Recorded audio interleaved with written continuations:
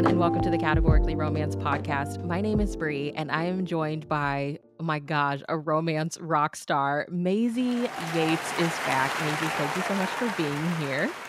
Oh, I'm so excited to be back. I had so much fun last time, so just looking forward to talking again today. Thank you. Okay, you have a lot going on. First and foremost, I have to say, congratulations. You and your husband just recently celebrated 18 years of marriage. We did. Does it feel like you guys just got married like 5 minutes ago? Well, like in the way that everything feels like it was 5 minutes ago, but I was saying to him, I'm like, it sounds like I mean this in a bad way, and I don't, but I was like, it feels like it's been so much longer. Okay, But yeah. in the sense that like we were talking about, I was 19 when we got married. I jumped the gun on the half my life thing. But I was like, I was 19 when we got married. I was 18 when we started dating. He's a little older than I am. He doesn't look like it. He's very well preserved. But I was like, that's been like my whole adult life has been being Yeah. married to him. So I'm like, in that sense, I'm like, I feel like we've always been this like partnership, and also we have a 17-year-old son. So it's like we know. I'm like we've been grappling with the fact that he's coming to the end of his junior year and he's going to be a senior next year, and we're like, yeah, in that sense, like every year is out there in the form of this kid that's now taller than I am. So in that sense, I'm like, yeah, I have a real sense of the passage of time, but in other ways, yeah, it feels like it hasn't been very long. But it's just like I'm like and I feel so fortunate too, because like when you get married young, I feel like you don't really know what you want. You don't really know what like doing life is going to look like, and I just feel like we're so fortunate because we have sort of grown up together, and it works. It's working for us. It's good. Your caption, you said something that I like, oh my gosh, I feel like I started crying at this one part. You were like, sometimes it's felt like it's been us against the world. Like, what have you learned about just like love and relationships, especially getting married? I think I got married, I think I was like 24, and I feel like even that Mhm. was young, but like, what have you learned about love from like in these 18 years? I think like what we have learned is that we show up for each other and we're partners. We don't have prescribed roles in our relationship.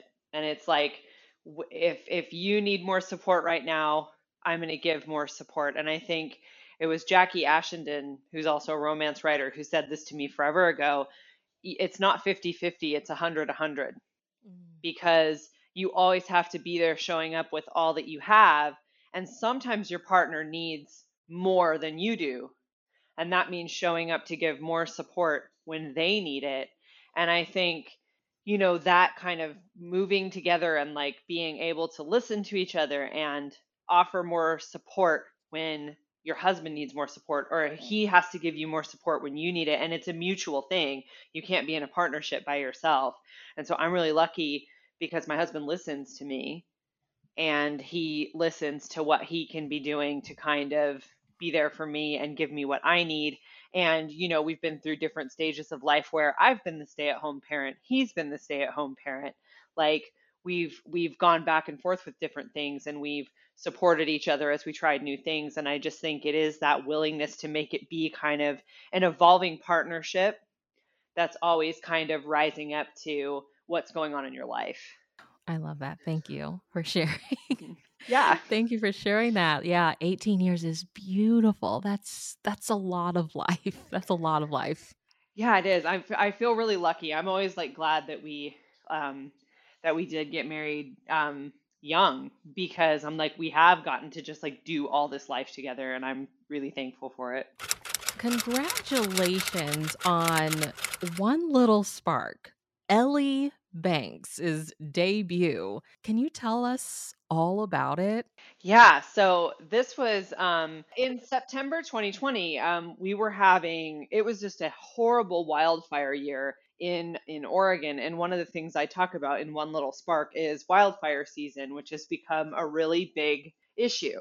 And so even if we're not on fire, our neighbors to the south, California, are often on fire, and that means that their smoke often comes to pay us a visit and hangs in the air for months at a time. It's, a really dry summer is just a scary thing at this point.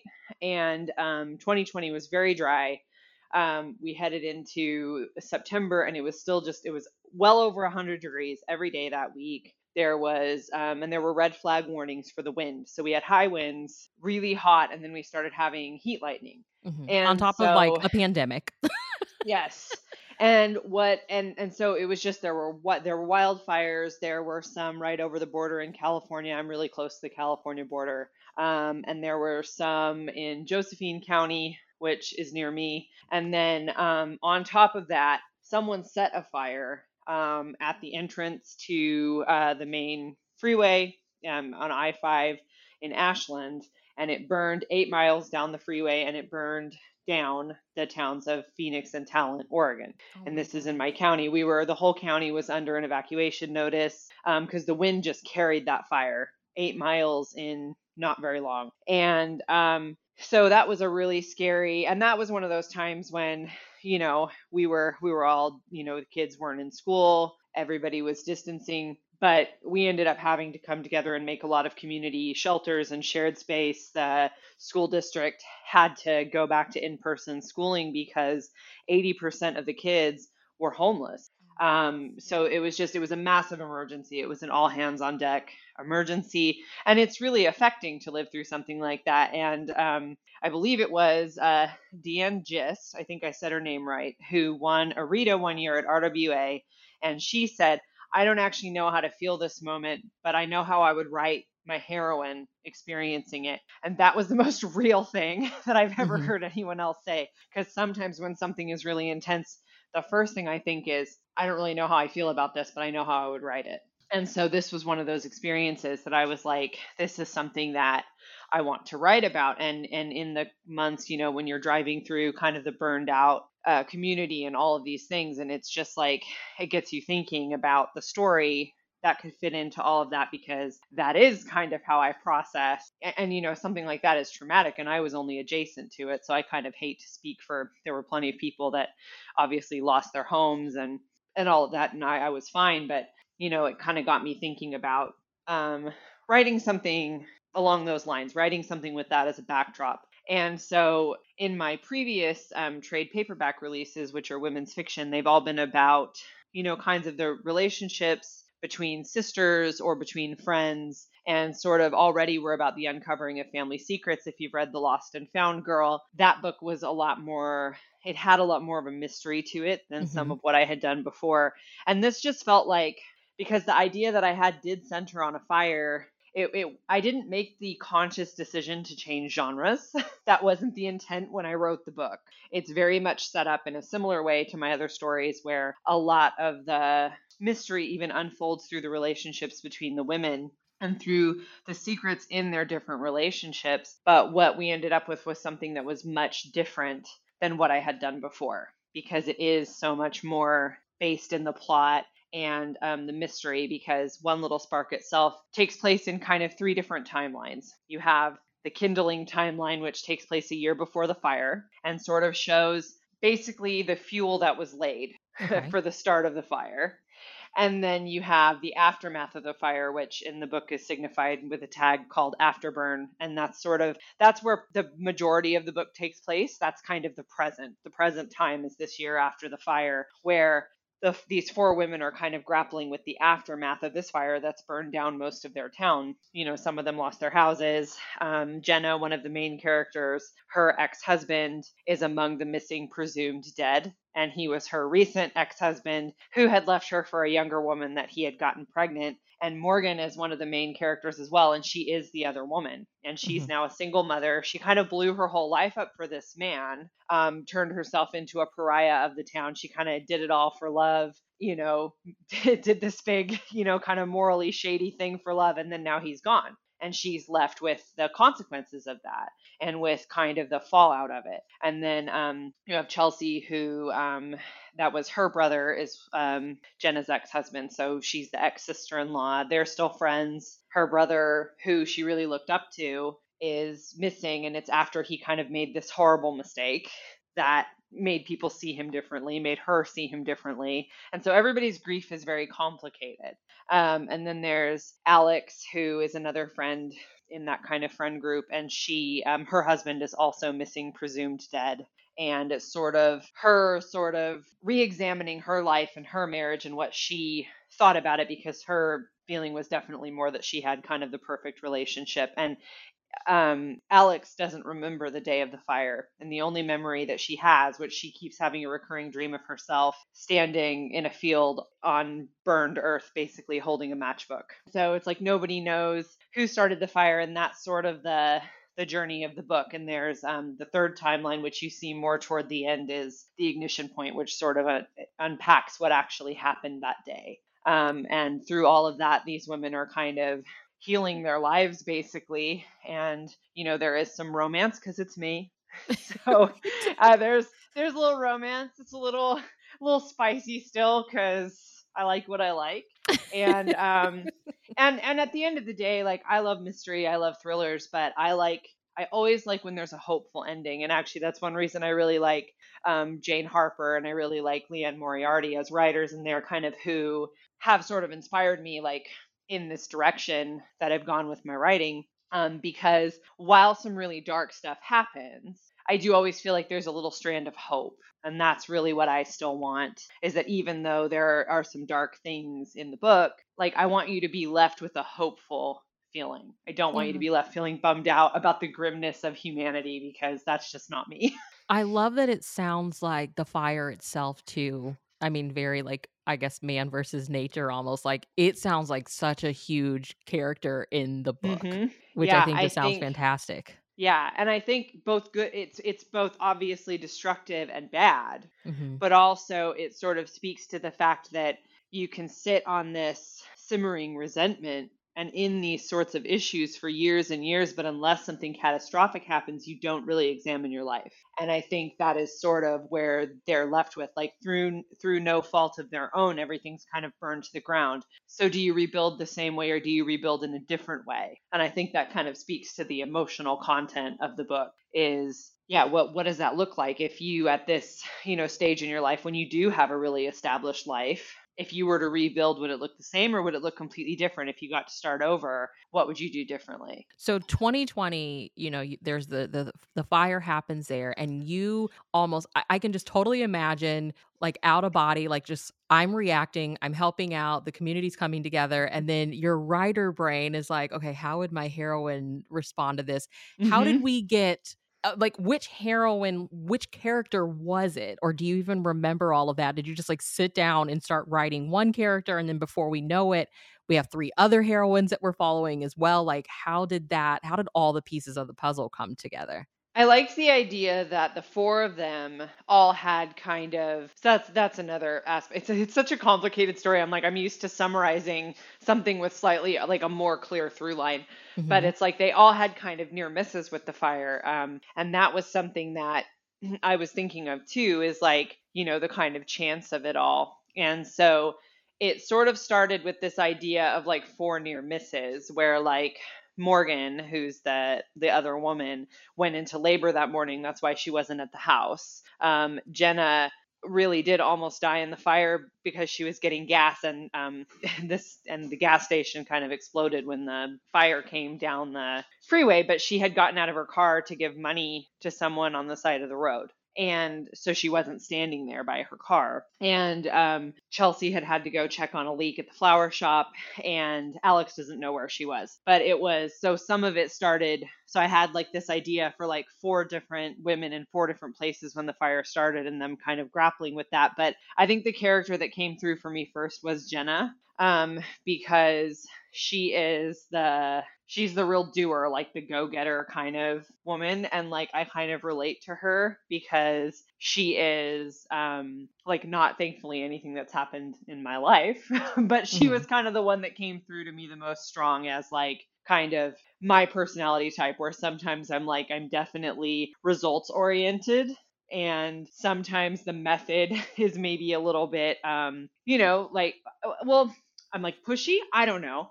I'm like, I'm gonna get it done, right? Yes, So, yeah. and with Jenna, I was like, I'm fascinated by this idea of this woman who, in action, is very kind, actually, but she is not a soft spoken, like nice woman. Mhm. She's kind. She gets things done. She's doing the thing. But this idea that you can be as helpful as you want to be, but if you're not a kind, or if you're not like a sweet soft spoken woman, people are like, I don't know, she's a little difficult. And so maybe as a, a strong deep voiced woman, I was channeling a little bit of my own experiences, but it's so I really related with her, and I think that was kind of, as if one character feels more like the main character to me, it's probably her, and it's for those reasons. I don't think she gets more page time than anyone else. I just think I relate to her a little bit. Do you feel like I guess like your romance writer era right now, like how would you describe it? Like are you feel because one thing that I really admire about you is that you really seem to constantly want to challenge yourself and reinvent yourself. So like when you posted about this book, I was like, oh yeah, I've kind of seen her slowly veering into this new lane of like domestic suspense. But then you announced Ellie Banks and I was like, oh, we're really going into it. So like as a writer, like what does it feel like for you right now? Like what are you wanting to do? Like are you wanting to explore all the things? Are you down for like challenging yourself? Like what does it feel like for you? Yeah, I'm like, I always want to do all the things. That's like, if I feel like this is a bad job interview. If I have a flaw, it's that I care too much. No, it's that I want to do, like, I do. I like doing all the things. Like, Mhm. I'm interested in people. That's where I approach all of my writing from, is the Which is awesome characters. because your books are very like Thank so you. you get so invested in the character. I'm such an emotional reader too, which I think is why your books are Hmm. perfect for me. But it's like I love hearing you say that because I'm like, that makes so much sense. Like your books are Yeah, so character driven. so it's like a new way to explore people, and Mhm. I always approach it from that standpoint. And so moving into kind of getting able to do domestic suspense allows me to explore a different aspect of people. But that's where, like, even, when I was doing more of like the women's fiction stuff, like, people will say sometimes, like, oh, do you have any books that are more than romance? And it's like, Mhm. I don't love when they say it like that, because it's like, I know what you mean. You mean, does it have a romance and something else, right? Mhm. But it can come across sounding a little bit like romance isn't enough all on its own. The way that I always try to frame it is, it's like, my focus is just different. When I'm writing a romance, the focus is all on the romance. It's all on the way that the falling in love is the catalyst for unpacking all of the issues in their life, because it's a romance novel. That's what the purpose of the romance is in the book. It's to kind of drive the whole thing and to drive the emotional discovery that they're experiencing and to drive the healing. And in a women's fiction, it's going to be a broader look, like, it's going to be more of the relationships, like more of the family, more of the sisters, and the romance and the job. Like, all these things are kind of unpacking the issues to more of an equal degree, rather than putting the weight so much on the romantic relationship. And in a suspense, I get a chance to kind of start unpacking these people's issues by throwing them into something like a much more present kind of dramatic event, whereas in a romance that might be in their past. And so to me, it's all about, like, putting people under pressure using different methods and kind of getting down to the heart of their issues. It just allows me to kind of do that from a different angle, because, yeah, I am always kind of wanting to find a different way to do it, to find a new way to do it, and to see, because, I've written like 160 books or something like that, somewhere in the neighborhood of Yeah. that. So I don't know. I have a spreadsheet somewhere. I wait for Harlequin to send out the milestones, and then I vaguely know how many books I've written for other publishers too.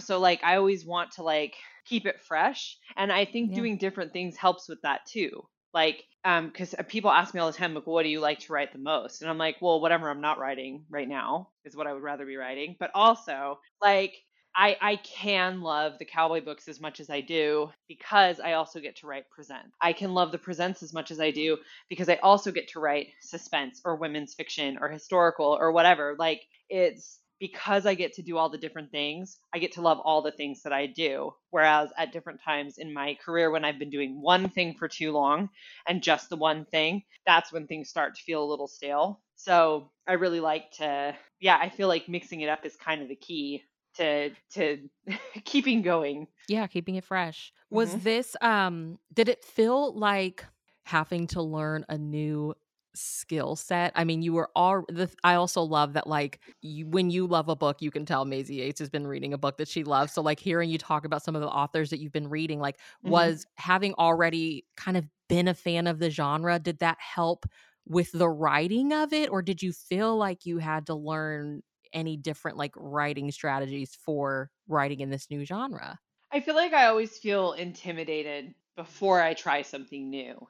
And then once I find the characters, there's less of that. But for sure, I think you should always be reading in the genre that you want to write in because I think like literally nothing makes me roll my eyes harder than when like you talk to somebody and they're like, I'm going to be a writer, but I don't like fiction. I don't read fiction, but I'm going to write a fic. And I've literally had people say this to me. Like, I want to be a writer, but none of the fiction out there is any good. So I don't read it. Well, okay, great. But like, how do you know what people like then? How do you know how a book is structured? How can you even articulate what you don't like? It's actually great to read books that you don't like and Yeah. figure out why did that book work for someone else? What are they doing? How would I take that and make it work? So I always think that people should be reading and absolutely like reading those books was a huge inspiration to me and sort of showed me, oh, this is like what resonates with me in this genre. And I can see a path to taking what I do and bringing it here. Did you was there ever a point that was especially having 4 characters, which I think just makes the story the pacing just so much fun because 'cause you're following 4 different people. Was there ever, I guess, a point where you were like, "Huh, I'm a little stuck at this part because we are following 4 people." And then you have, like, the main character, which is the fire. Hmm. Oh, I think that actually I'm like 4 people is easier. In Okay. well, Ooh. okay. In initially it's harder. I would say that in every single book that I have done with four leads, one of the hardest things is figuring out how to give all 4 of them a distinct voice. Because you don't want to fall back on, making them caricatures for the purpose of giving them a distinct voice and a distinct point of view. I think especially with sisters that's really hard because you're dealing with people who grew up in the same household. They are going to speak similarly and have, a lot of similarities to them, but you want them to feel distinct to the reader. So I think that part is hard. But from the perspective of when you get stuck, 4 characters is great. It's a gift. You can switch points of view. Okay. Um, Having said that, my next domestic suspense has one point of view, and it did feel like a vacation in some Okay. ways. I was like, oh, she's the only person whose head I have to be in. That's kind of a gift. But there are so I guess as with everything, there are some easier things and some harder things about it. You're like, I don't know what Jenna thinks about this. Over to Morgan. So, When, we hear a lot about, like, getting to know your characters, right? And, like, mm-mm. I can see that for romance, I can see that in your women's fiction. How different is it when you're writing suspense? Because when you're not getting, like, the sweet, cutesy, necessary moments that you would get in a romance or a women's fic. Like, Mhm. so much of the focus is on the suspenseful element, the mystery element. So, like, how different is that writing in this genre versus, like, the other ones?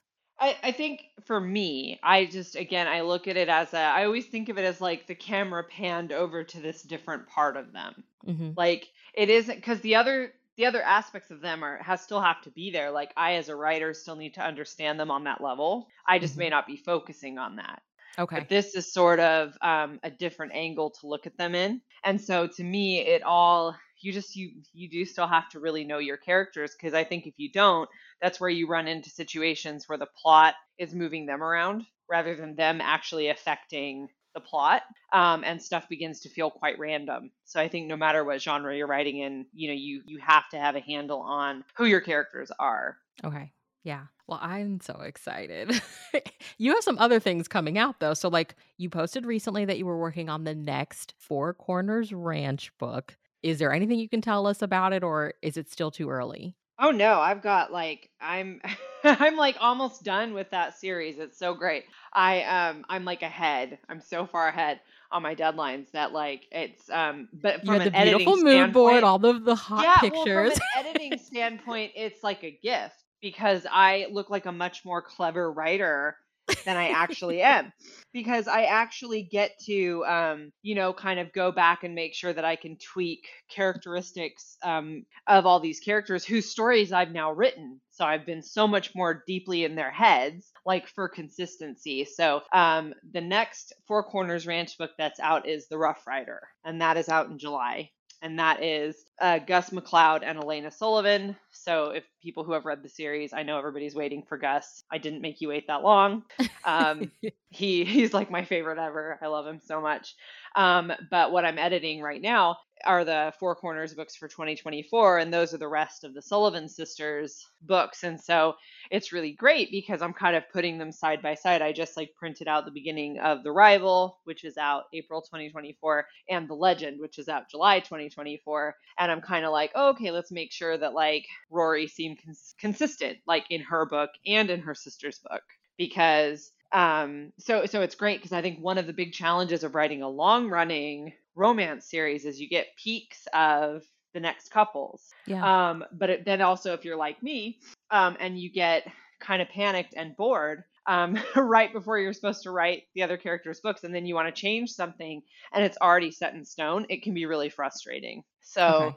Yeah. you're like, oh, I want to change that, but I didn't. I set this other thing up, and I actually did that in it was Gold Valley in the Hope Springs books. I was ahead again on deadlines, and so I had started I was gonna write Iris's book that was called The Heartbreaker of Echo Pass, and I had written the two other books that came before it, and I had set up a hero for her. And I got to her book, and I was like, oh, I'm not interested in that. I don't like that guy. He doesn't work. So I edited him out of the other two books. You'll never see him. No one will ever know who he is. Oh my I gosh, okay. erased his existence and I gave her a different hero. So I do that a lot. I'm like, oh, I actually don't like that thing that I set up. So from the standpoint of like getting to indulge myself and make sure everything still lines up, this is awesome because I have all this like freedom to like go across all the books and change details. So it's great. I've got the Sullivans. We've got the McLeods are this year. They're in 2023. Then it moves to the Sullivans in 2024. And then I've got the Kings are almost done and they're going to be 2025. So Oh my yeah. gosh. I love it. Do you feel like one of the things I'm trying to like really kind of capture this spring and into the summer is like what romance feels like at the moment, and I feel like small town romance is having a moment. Do you feel like that?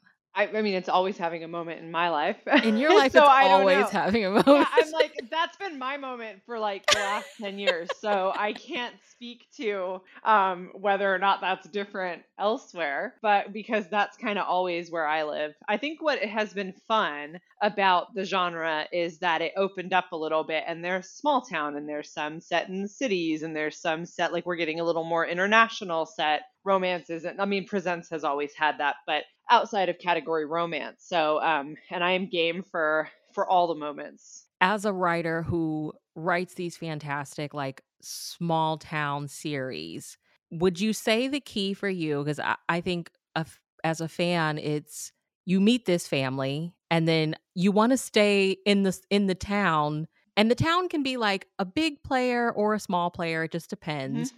but, like, kinda the key of keeping us in the town is introducing this new family, or like, somebody's a friend of this family over here, and then it's like, okay, is this an Easter egg? Maisie's going to focus on this family next. Like, what for you is fun, the fun part of like staying in a small town and keeping the community kind of going? Well, I think, and this kind of does go back to my real life romance. So, I mean, we're from a small town. So, I think one thing I love about it is that because everybody kind of knows each other in a small town, or they at Mhm. least have opinions about each other, they make assumptions on maybe who would be together. And I think I like the idea that like people getting together has like an implication that ripples throughout the community. Like, whoa, I didn't think they would get together. Like I Yeah. love the kind of, because that's one reason I love historical romance, because society is an antagonist in historical romance. It's like, well, we have to get married because, you were spotted in a carriage with so and so, and so Your now, reputation. your reputation is at stake. Or, society has made it so that you can't work, so you have to get married. Like, I have to marry a woman with a dowry because I'm titled, and like that means, so like you have all these things, and yet you're kind of hamstrung by it as well. And so there's all these opportunities for things to feel very high stakes because society is kind of creating this layer of expectations, which a lot of times in contemporary romance we don't have. And so one thing I love about the small town is it's almost a recreation of the ton, right? Like you have expectations because of who you are, because of who your dad is, because of what people think about you. And as somebody who grew up in a small town, who married someone who was very, very well liked, not that I'm not well liked, not to the degree that my husband is, though, who is so friendly and everybody knows him. And also, he is 8 years older than me. So it was Mhm. very much a like, whoa, like you guys are getting married? Like, whoa, like Right. that's weird. Like we thought maybe he would end up with this person or this person or this person, but like not me. And so I think I kind of delight in playing with that in my small town romances. And I think it is that kind of, it's like the accountability that you have to the people around you for good or for ill, and the expectations that they might have. And I really enjoy that aspect of it, because you have this deep well of people who they either know each other or they know about each other. And Mhm. I just really like that. Well, we also have a new Jasper Creek anthology. Yes. Can you talk about I love that you write this with your friends. First and foremost, I think that's I one of my know. favorite things. It's just so fun, and they're just the best. And I know you've had Hazel Beck on Mhm. before, who are Nicole and Megan slash Caitlin, who we do the anthologies with. And we were just talking about the fact that um, Jasper Creek was sort of their trial run for writing together. We don't Yeah. write together in quite the same way they do as Hazel, but we were like, we knew we were compatible. But if you're wondering if Jackie and I are ever going to do that, the answer is no. We literally say to each other every other day, I love you, but not enough to write a book with you. That we will never, Jackie and I will never love anyone that much.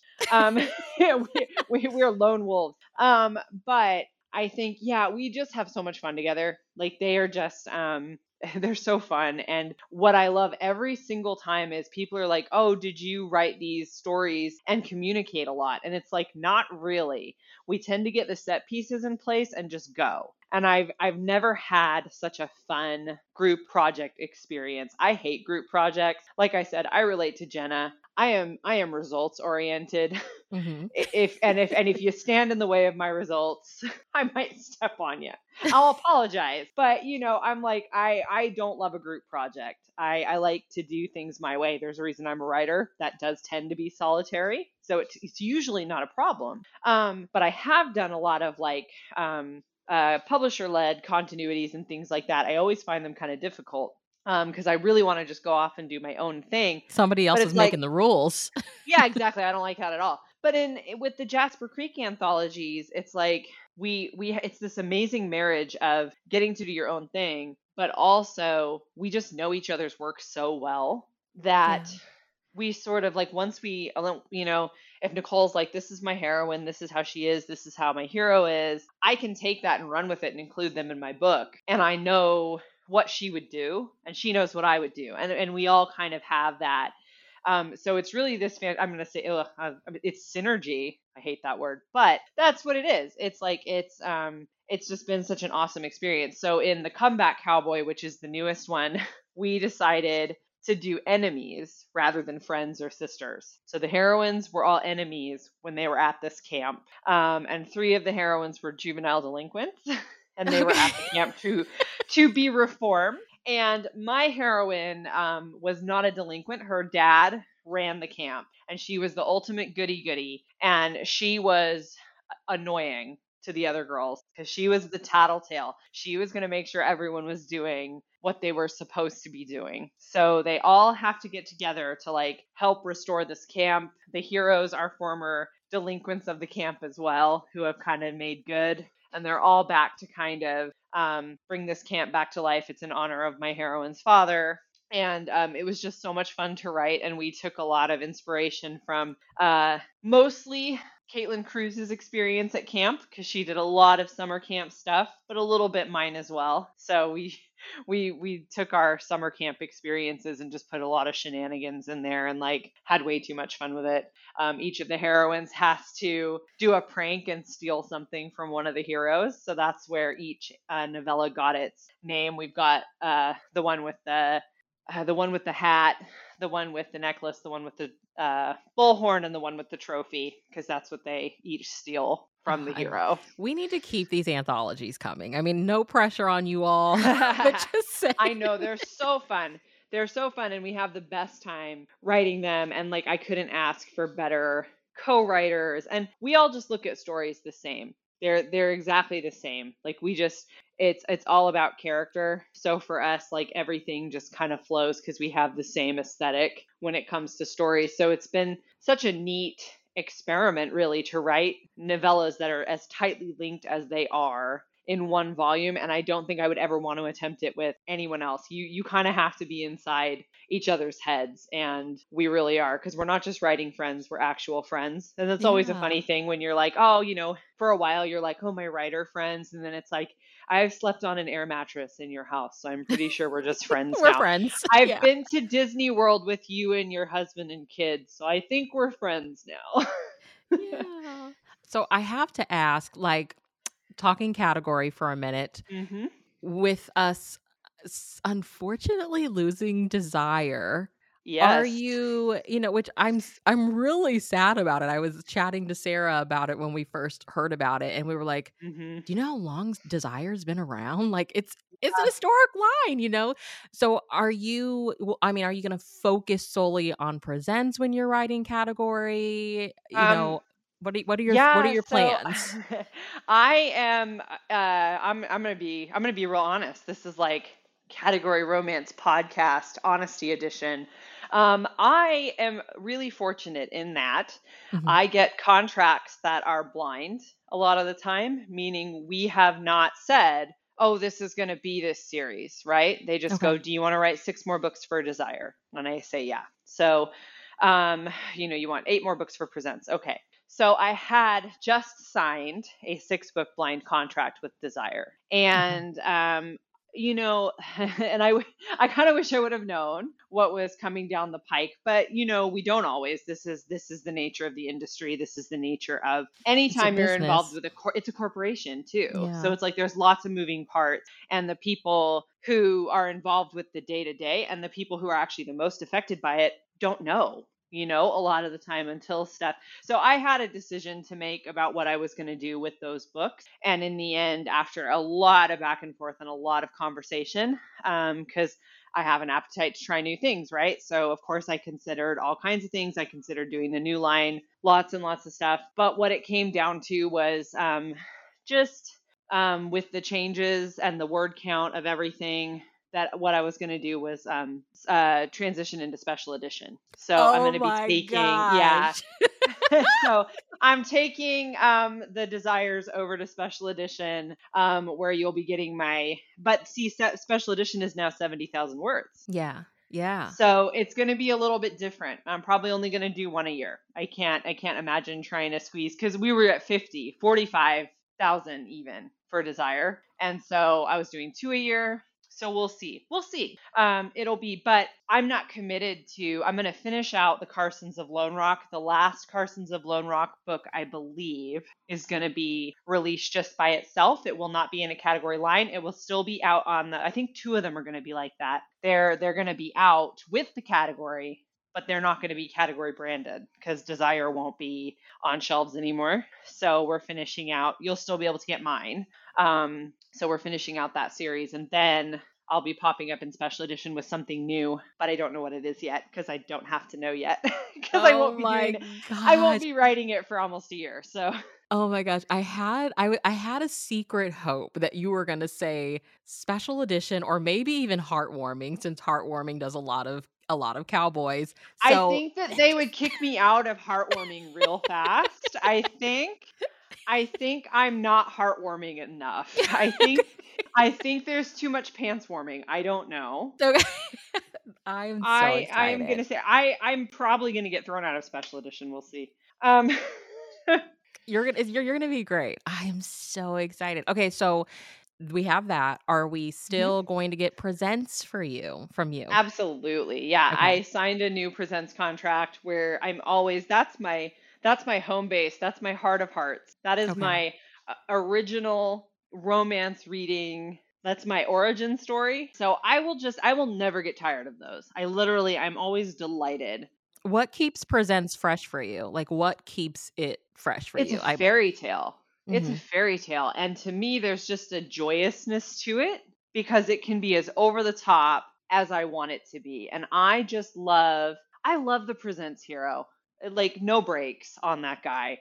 Like, I absolutely love that. I like to go as far over the top as I can, and it just brings me joy because to me, that's like I want all the big emotion. I want the big, like, glitzy fairy tale. I want the darkest conflict to go with like the glitteriest ballroom, and it just is like I am at my daughter who is 13, and she likes to say things to me, and she begins with respectfully, which is how you know she's going to say the most disrespectful thing you've ever heard in your life. Brace yourself, right? So I brought her in. She wanted me to blow dry her nails with my hair dryer because she doesn't like to wait for them to dry. So she came into the bathroom and she saw I got these earrings that are like Beauty and the Beast earrings, and they're from some little Instagram boutique thing, and like one is Mrs. Potts and one is Chip, and then the other set is like Lumiere and Cogsworth. And she said, "Mom, respectfully, you are a Disney adult though."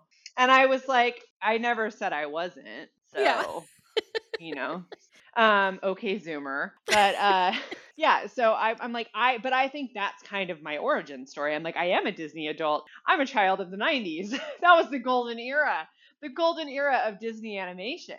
That was, we had Little Mermaid and Aladdin and, Beauty and the Beast. Beauty and the Beast is 100% my origin story.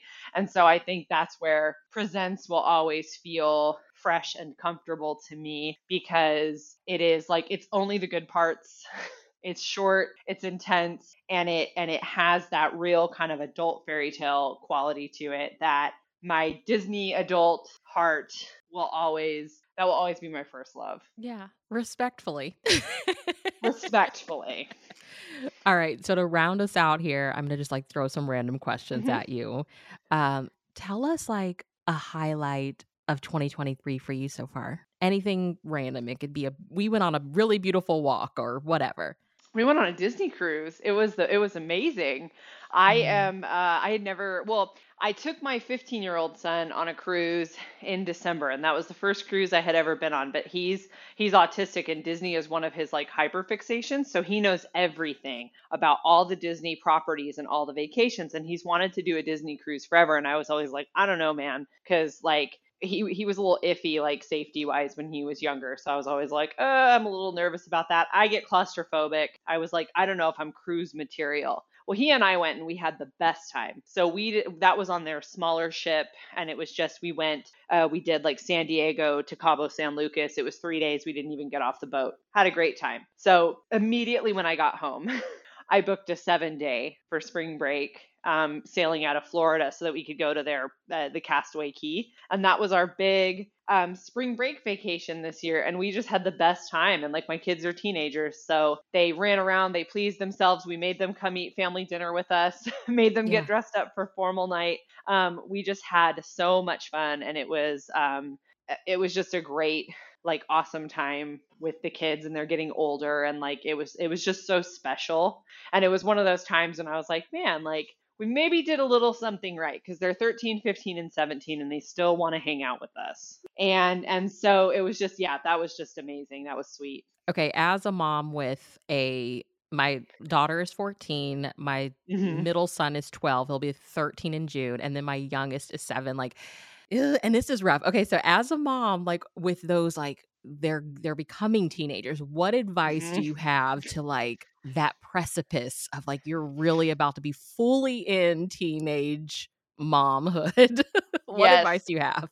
I I was watching my brother has small children. They're 4 and 2. So I'm an aunt to two littles. And I was thinking, I wish that I would have known then how little intent my kids had when they did something that was kind of naughty, right? Like Mhm. they're just entirely driven by their emotions. They've never done this before. They're just freewheeling. And at some point I had the realization the same is true for teenagers. Yeah. They Okay. have as little intent as toddlers do. And so rather than letting it hurt my feelings when they kind of go off at me or whatever, I go, okay, that's I'm gonna let that go. And they've always come back and apologized and stuff. Mhm. They are good kids. But it's like I just don't take it that seriously. I kinda snicker a little bit behind their back when they're having a big drama. And I just don't take it too much to heart and let them have the big feelings, because it is kind of the same as having toddlers again in some ways, except they can do their own laundry. Yeah. I love that you said that because I feel like I've been having more moments now than not of like, "Oh my god, you just don't care about how I feel as your mother," and then when you just say that, I'm like, "They probably don't They really don't. even they're not even intending to be a jerk." No, it was again Jackie Ashton, and her kids are older than mine. Well, she's got one that's the same age as my oldest and one that's in her 20s. And I remember I've known her since her kids were little too. But she said to me one time, she said, "Your kids look at you like God. They don't think about your feelings or whether or not you might be there or not. They just trust that you are. Oh, You're a yeah. ubiquitous presence in their life. But if they're secure in it, that's actually where they can kind of go off the rails at you." And that is the thing. It's like they don't think about your feelings because they think you're invulnerable. Yeah. And I don't think it's a bad thing. I like to tell them. I give them a hard time sometimes because my daughter likes to say our dogs don't have object permanence. And and I one time I said to her, because she'll text me from school and ask me to bring her things all day. And one time I said, I wonder if you have object permanence sometimes, because what do you think I do when I'm not with you? Do you think that I disappear? She goes, "Well, if I didn't have object permanence, then I wouldn't think to text you when you weren't around." And I didn't have anything to say to that. But it They're so smart. They're so yeah, smart. that one especially a little too smart for her own good. But yeah, so it's like so it's like you're right. They don't really think about your feelings, but there's a but part of that is that they're just so wholly secure that you are there to take care of them, and that you're trustworthy, and Mhm. and your presence is just kind of always felt to them. So it's kind of but yeah, it's teenagers. I like teenagers. I think they're fun. It's just been, I really enjoy them. So when you have and this may be knitting because you share a hmm lot of what you've been working on, but, like, you need a mom moment, you're ready to just chill for the day, you've written. What do you do when you need to just, like, zone out and be cozy?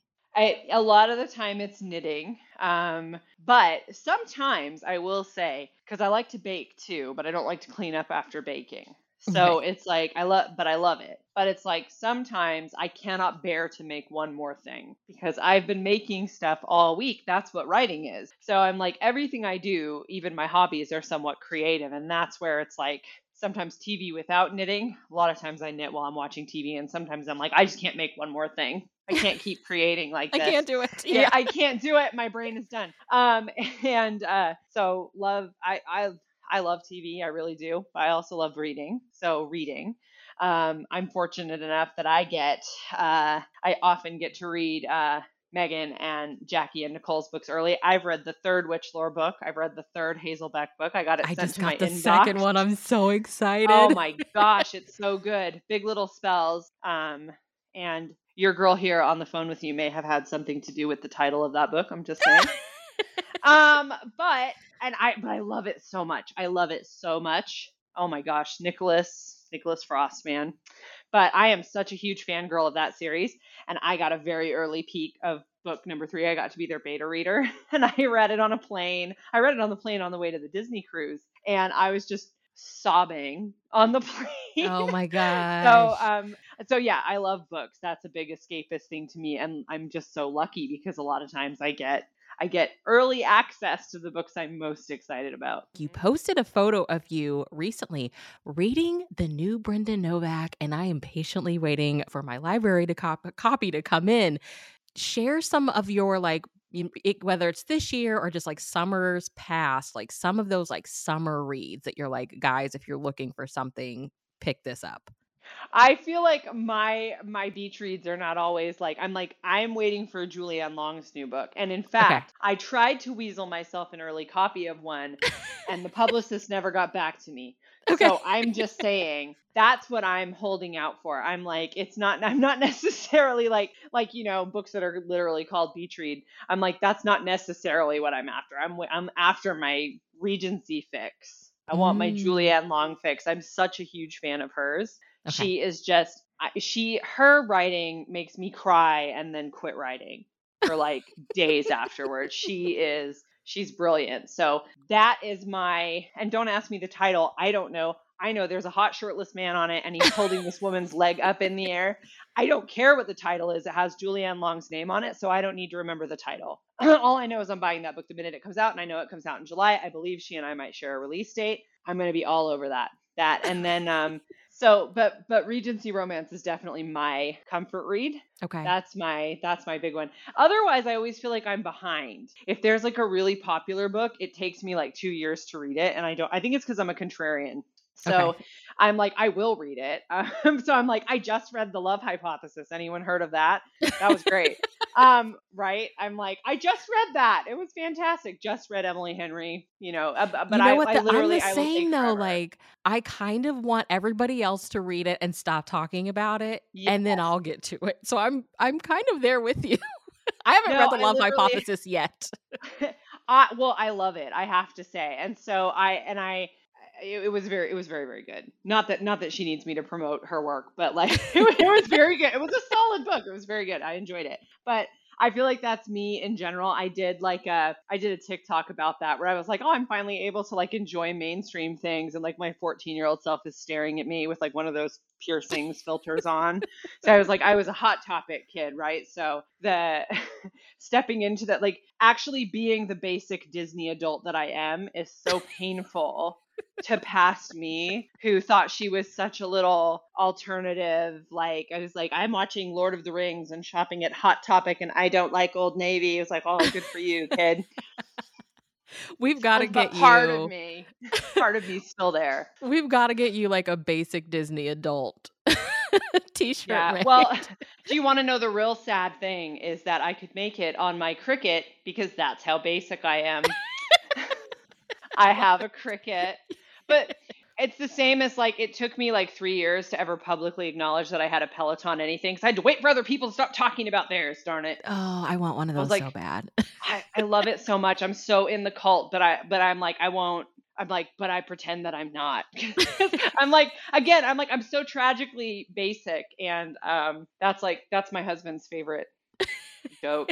he goes, he's like, because I have basic white girl fall, and he likes, so he's always like, oh, it's the pumpkin spice latte time. It's your time. You have your basic white girl drink, and then when the chestnut praline latte comes out, later, he was like, it's complex biracial man winter. I'm like, good for you. I love it. So how we laugh. Coffee dates together. Okay, that's when the I coffee know. dates get real. Yes. Well, where can everyone keep up with you online? Oh, I'm a little bit of everywhere and sometimes nowhere. So I am on Instagram is where you get a lot of like you get good posts, but you also get photo dumpy posts I love the photo because dumpy. I well, love it. it used to be my personal Instagram. Mhm. So I'm like, it's still a little bit that. It is a work, but like when I first started on Instagram, they weren't using it for publishing stuff. So that was actually the thing I had that wasn't for publishing. And then Harlequin was Oh. like, you really need to start using your Instagram. And unfortunately, because Macy Yates is my real name, then all my social media turns into being so I was like, oh, that was like my personal thing. So, but you still get things that are like sometimes like my baking and stuff that I don't post on Facebook because I like Instagram. That's probably my favorite social media. Mhm. And so, but I'm also on Facebook. I have a Facebook page. It's the one with my author page on it. If you pull up a more personal looking profile, that's my private profile where I just post pictures of my children for relatives that don't live here. And then I am on TikTok, but very intermittently. I had something go super viral and it weirded me out. So I like quit posting Yeah. because it was weird and I didn't like it actually at all. So sometimes every time I post, I'm like, do I want a lot of people to see this or do I not? its attention. So yeah, so I'm on there too. And that's where you can find me. Well, thank you so much for hanging out with me today and, saying yes at my very random, like, oh my God, Maisie, we have No, to talk. thanks for This meant so asking me. much. It was so fun.